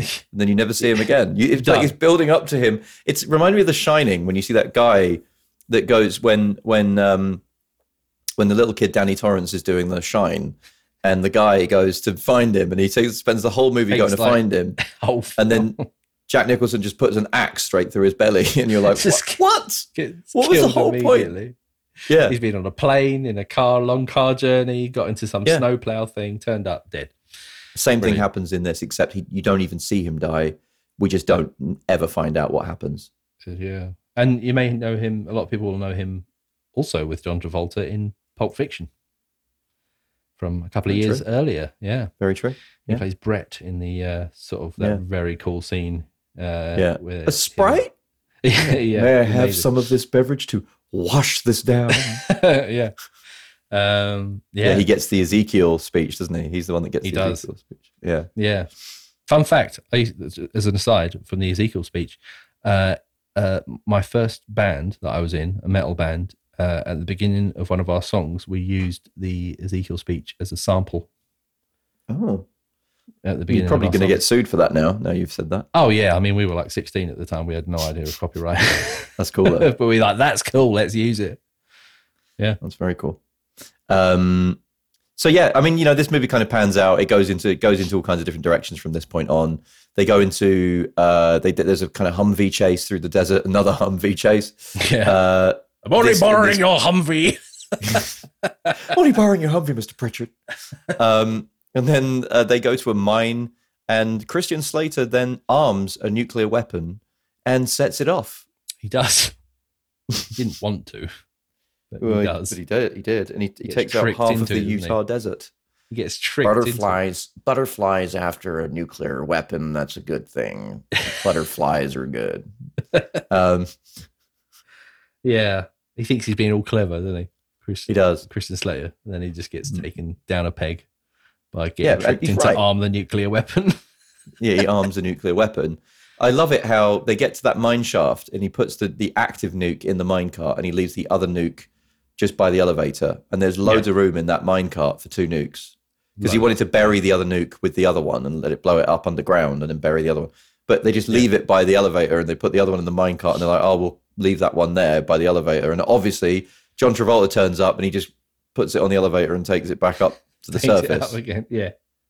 Yeah. It's all a bit pointless, that. And it turns into like the Goonies, doesn't it, for a second, in that, when they're trying to escape because the bomb's going to go off and they sort of lock them down. They destroy the lift back up, like, because they're down the shaft. And, there's a whole scene down there where they're sort of chasing each other, big gunfight between the bad guys and Christian Slater and Samantha Mathis. And they're trying to get back out because they think they're going to die because the nuclear weapon's about to go off right near them. Try and find a way out. It's very Goony. So where do they go?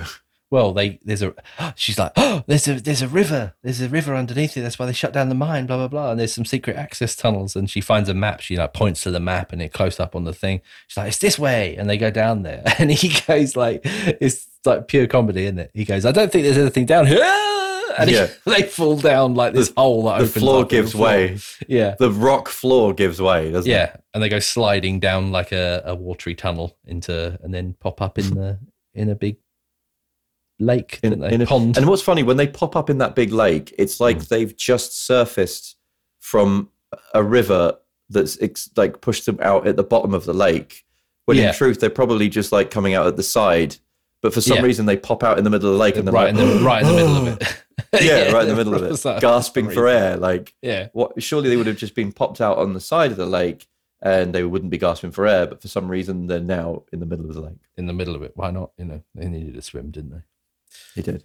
So we then see that nuke go off, and it's awesome. That scene is absolutely amazing when it takes out that. It's really good. The helicopter with all the guys in the suits, like the anti-nuclear. Oh yeah, they're like in like space anti-radiation. Yeah. And it just takes him out. He's like, EMP.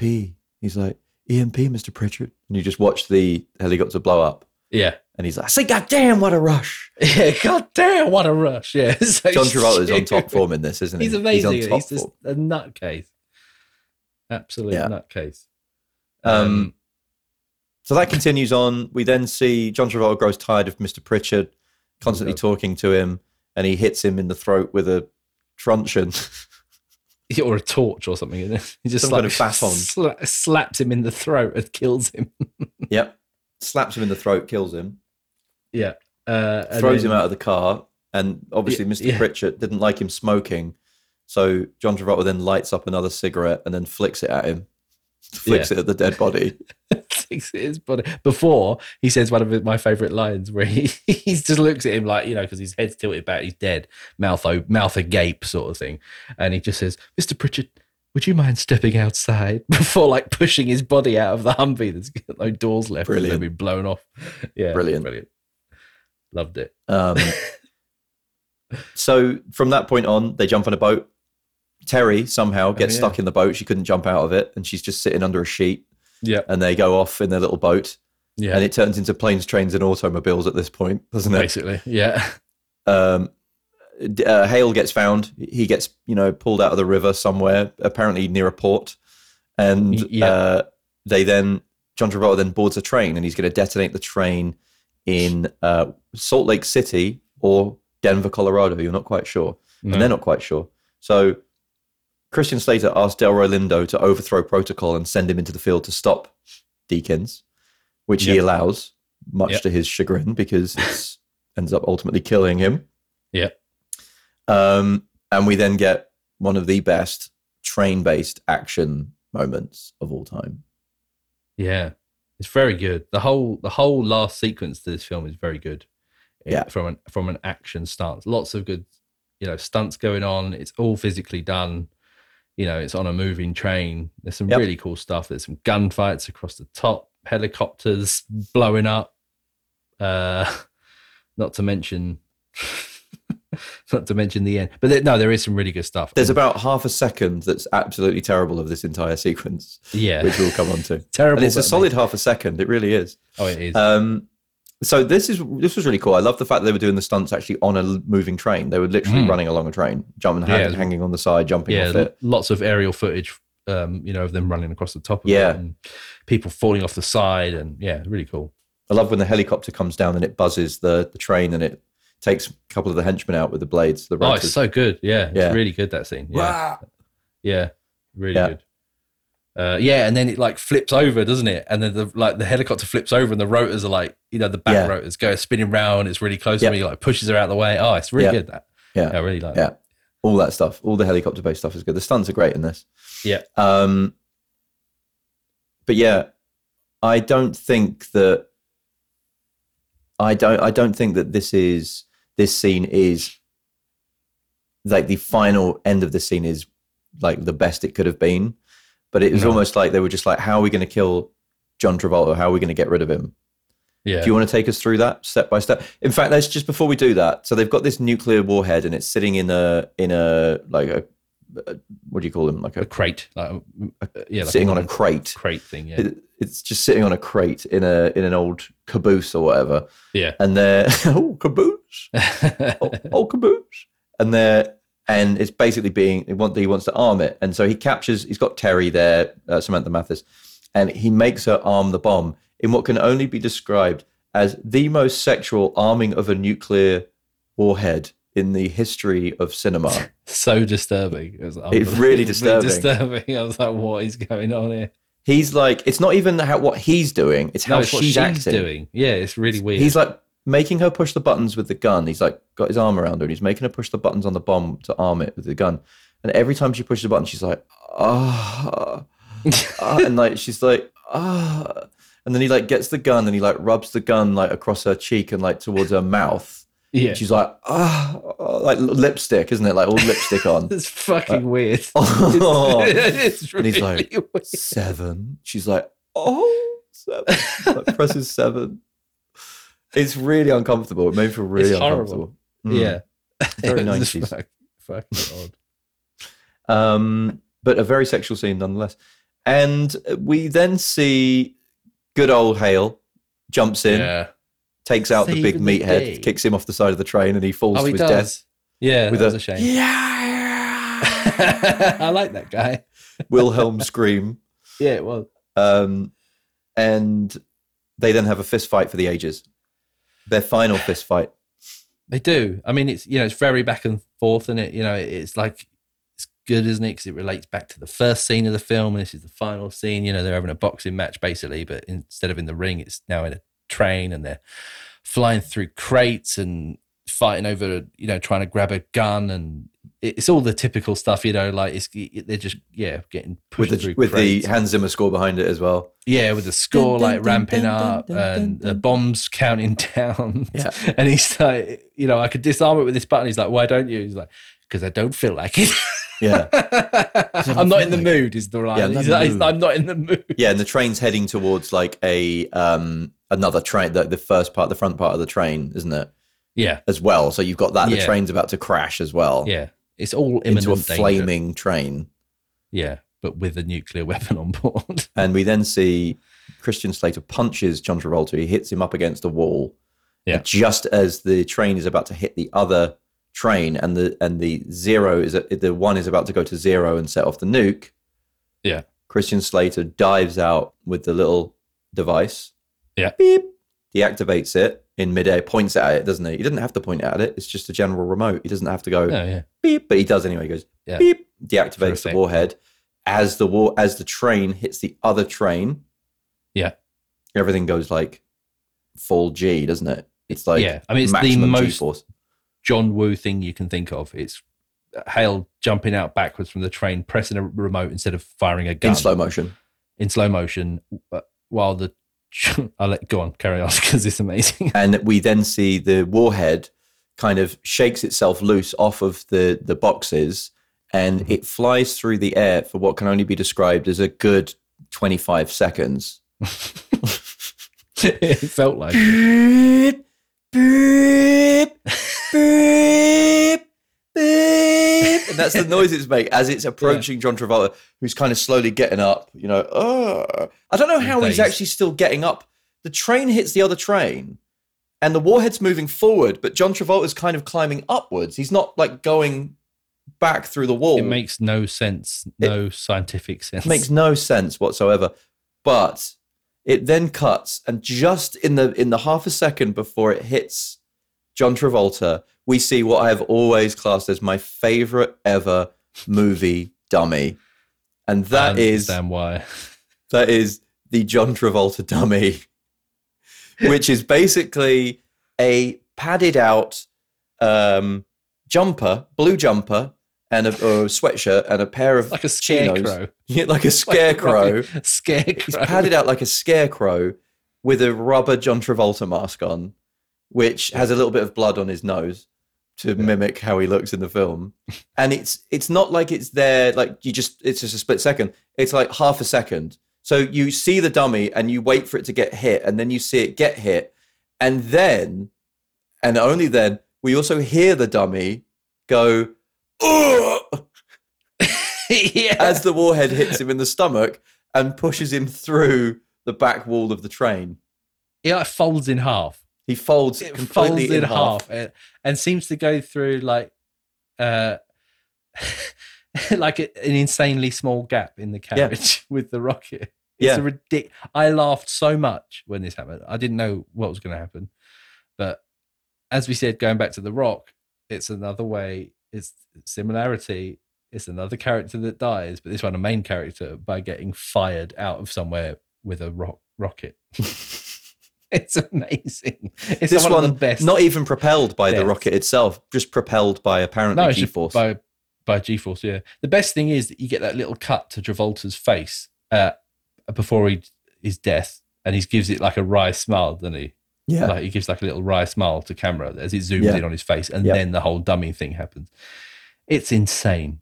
It's ridiculous, but I love it. Yeah. It's one of the best deaths in a film I've ever seen in my life. Completely agree. And it has always been for that reason.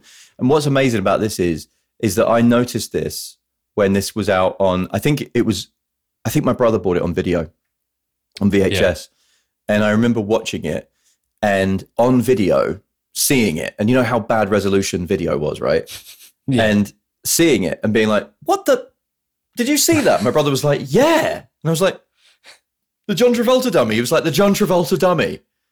So like, it's always been about that. Folding in half. Yeah, and then we paused it. We did it in slow motion. You can see it in slow motion. It's if you do like freeze frame on it on the DVD, if you got the DVD or on Netflix or whatever, you can just clearly see the John Travolta dummy. It's truly one of the best dummies of all time.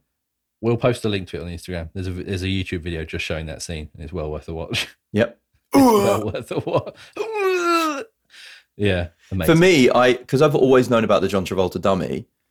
This film is basically just a build-up for me to see that dummy again. For the entirety of the film. From the minute you see that boxing fight at the beginning, I'm thinking about the dummy. I'm thinking, this is where this movie is going to get to. It's going to get to seeing that dummy get folded into a half sandwich and just pulled through that door with the sound effect. You also see him fly out and hit all the barrels and then blow up as well. So yeah. I mean, a lot of stuff happens after. Yeah, but I'm a little bit sad that I can never experience that for the first time again, because I had that this week. You know, I managed to watch it. I'm happy that you did, and you noticed it as well. Oh yeah, you can't not. Is it because I talked about it before or not? No, I did, honestly, I knew nothing about this film. Like, honestly, as I said at the beginning, I really thought that I knew that I'd seen this film. And as soon as I started watching it, I got like half an hour in. I was like, I haven't seen it. I was like, I thought I'd seen it. I thought it's got to ring some bells in a minute. I'm going to see something that I recognize. You know, I've watched it on TV at some point or seen it from halfway through. But no, not at all. Definitely. That is really surprising for me. That's really surprising. I know. It's surprising for me as well. Oh, do you want some trivia then? Do you kind of wish that you'd seen this in the 90s? Yeah, I suppose. Yeah, but I'm sort of glad I didn't. Like for me, this is a classic. It's like an absolute classic. Yeah, oh yeah. If you I've wanna seen watch this. I've probably seen this more than like, probably more than like Predator. I've seen it more than Really? Commando. Yeah. Oh my god, impossible. I used to watch this film all the time, especially like if I was staying home see- from school. This is a film I would watch. Yeah. If you want to watch a classic 90s action film, this is it. Yeah. Yeah, it's on the list with all the others. But yeah, It's on the list with all the others, isn't it?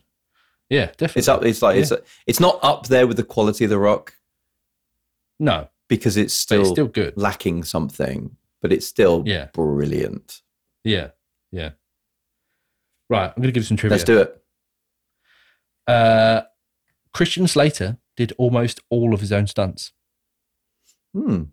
And apparently he gave up, I heard that he gave up smoking in preparation for the role because he knew it was going to be quite physical. That's hilarious. But he was quite adamant. So Christian Slater gave up smoking, and then every scene he's in with John Travolta's blowing smoke in his face. Blow smoke in his face. Maybe that's why they did it. Outstanding, Hale. That's the spirit. Yeah. Amazing. So Howie Long's character. So we didn't really mention him much, but he's like the main henchman. Like he's another military the big meathead that gets kicked out of the train. Yeah. Kelly is the character name. But he's a guy called Howie Long. He's this big like meathead. He's got flat top. He looks like Guile from Street Fighter. Yeah, basically. He does. He's a football player, wasn't he? Was he a football player? I think so. Yeah. So apparently his character was originally supposed to get killed off earlier in the film, but when like the executives from Fox saw like the dailies, they liked his performance, so they made them expand his role so he could be in the whole film. They liked his performance. Yeah. Wow. Yeah. Samantha Mathis asked friend Sandra Bullock for tips on doing action scenes. Bullock told her to hum the James Bond theme before every take. Why? I don't know. That's so weird. John Woo's earlier cut came in at the 2-hour mark and featured more character development and more violence in the action scenes. I mean, what's more violent than a rocket folding someone in half? Who knows? I don't know, but I sort of want to see it. I mean, it's still an hour and 48 minutes long, this film. It didn't feel that long though. It doesn't feel that long. No, you're right. It doesn't. Now, the phase broken arrow, which is explained in the film, in the film, they say it's when a nuclear weapon is lost, right? But apparently, just to do some I'm not sure what's more disturbing. The fact that you can lose 2 nuclear warheads, or the fact that this happens so frequently that you have a name for it. Exactly. But the phase broken arrow is not actually used to refer to the theft, loss, or seizure of nuclear weapons or components from the US. That's known as an empty quiver. Oh. And as we know, arrows are kept in quivers. A broken arrow is defined by CJCSI 3150.03B, Joint Reporting Structure Event and Incident Reports, as a US nuclear weapon accident that does not create the risk of a nuclear war. Wow. There you go. But the kind of whole point of this is that it was going to potentially... Well, no, it wasn't going to create a nuclear war, was it? Because it was just going to blow up. So what you're saying is this film should have been called Empty Quiver, starring John Travolta. Empty Quiver. Yeah, I was going to say, what sounds cooler, Broken Arrow or Empty Quiver? Incredible. Yeah. I had an empty quiver after watching this film. I did after watching the scene where he's, where she's getting all hot under the collar. With the nuclear weapon. Seven. Oh, God. During the final few blows of the last fist fight, as Hale is punching and kicking, growls and roars of large cats, i.e. lions and tigers, can be heard. Really? Yeah. I need to rewatch that scene. I need to rewatch it because I've read that scene. I was like, what? Yes. So a portion, this is a good one, a portion of Hans Zimmer's score was also used in Scream 2. Really? It was in 97. Oh, it was. It was the introduction to one of the characters. I think so. To I was going to say Doofy, but it's not that scary. That's a scary movie. Officer Doofy fan. Yeah. Yeah. But David Arquette's character, they use it for David Yeah. Arquette's character, don't they? The ding, ding, ding, ding. Oh, okay. Yeah. I can't remember. Yeah, that's right. It's They been a long do. time since I've seen Yeah. that. Yeah. Okay. This is something. So Helen Hunt was offered the role of Terry Carmichael, Samantha Mathis's character, and turned it down in favor of Twister, which also came out in 96 as well. Also brilliant. But I could 100% see Helen Hunt doing that role. Yeah, I can as well. Couldn't you? Like as a park ranger, sort of doing that role. She'd be brilliant. I could have seen that. She would have been good at that. This one's great, right? So originally, the studio hired director Dwight H. Little to direct the film, but had a decision to make, as he was also offered Free Willy 2: The Adventure Home at the same time. Little chose to do Free Willy 2 for Warner Brothers, figuring it would be highly successful like the original film. Fox then hired John Woo for the film, since he was the perfect director for a film of this nature. Yeah. God, we could have ended up with a really bad movie, couldn't we? Free Willy 2, he directed instead of Broken Arrow. Free Deke. Free Deaky. They should call it Freaky Deaky 2. Broken Arrow Freaky 2. Deaky. Broken Arrow 2. Free Deke. Free Deke. Deke's Empty Quiver. No. Broken Arrow 2. Free Deke in 3D. Oh my God, yes. Yeah, he'd come out, the rocket, he would fire towards the screen in 3D. And he would say, what a terrible thing to say. Yeah, his cigarette would be out of the screen at you in 3D as well. All the smoke would be blowing around. You could do that, one of those 4D things where you pump like dry ice in every time he's on the screen. Just smoke. Yeah. Ding, ding, ding. And funny, because you mentioned this earlier on, but critic Jeffrey Lyons, at the time the film was released in February 96, criticised the film as planes, trains and automobiles with exploding helicopters and endless explosions. Sign me up. Yeah, I mean, like, criticised. What was his name? It just sounds amazing. Jeffrey Lyons. Jeffrey Lyons, listen, sign me up, all right? Planes, trains and automobiles with exploding helicopters. Get me in there. Yeah. Why would you? See that? All he did there is he just sold the movie. He was trying to like put it down, but he just sold the movie. Yeah, he just made it more desirable. Absolutely, to its target audience. Yeah, I mean, and there you go. That's my trivia. What's your favorite John Woo movie? I do enjoy Hard Boiled. That's John Woo, right? Yep. I like. Yeah, Hard Boiled's great. I'm trying to think what other John Woo films I've seen. I'll give you a clue. You can take your face. Oh God, of course, Face Off. Jesus, yeah. He did do that.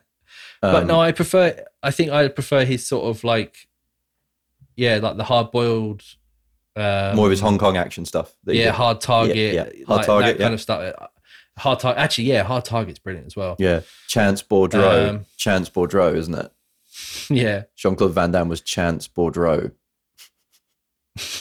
I'm just looking at his list again. Mission Impossible 2 he did, which wasn't very good. But it was terrible. It was the awful. Worst Mission Impossible movie by a long way. Yeah. By a long way. Oh, he did Wind Talkers as well. That was Nicolas Cage, wasn't it? Yeah. That wasn't too bad. It wasn't too bad. No, that was all right. Yeah.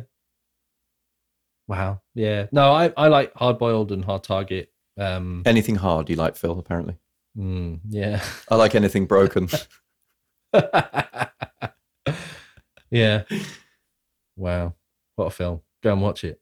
Go and watch Broken Arrow. It's an absolute classic. Where did you watch it in the UK? I rented it from Amazon, I believe. Amazon Prime Video. So it's available on Amazon to rent. In the US, I watched it on YouTube for free. Oh, right. Okay. With some adverts. Available on there? Yeah, there were just some adverts in the middle that they put in there. Oh, okay. And it's also available on Roku TV, which is another free app that you can use. And again, it gives you adverts, but I've seen this movie so many times, I didn't really worry about the adverts. No. I wanted an unspoiled experience. You really did. You can get it on. So just checking for UK people, because I'm looking at the app that tells you where you can watch things. You can get it on. yeah, the Sky Store. I could have rented it through my Skybox, Apple TV, Amazon, Microsoft Movies, and Rakuten TV as well. Okay. So it's available. Yeah, they're all like £3.49 to rent it in HD. I did it from Amazon, but Go watch it, or find a DVD somewhere and watch that. That would be even better. Yeah, or VHS. Or VHS, and you can watch the John Travolta dummy get pulled out of the train like a sandwich. All right, Phil, brilliant movie. I'm glad that you thought it's the best movie you've ever seen. I also clearly agree. Have you got any last words? Words in my mouth. No, because we've done all the quotes from there. What a terrible thing to say. Hush, hush, Mr. Pritchard, hush. So join us on the next Movie Mouth podcast slice of movie and TV related fun. But before then, please follow our Facebook and Instagram accounts at Movie Mouth Podcast and hit subscribe or give us a nice 5-star review on your popcorn on your podcast player of choice. There is just one last thing to say, Phil, isn't there? There usually is, yeah. What is it this time? Goodbye. Goodbye.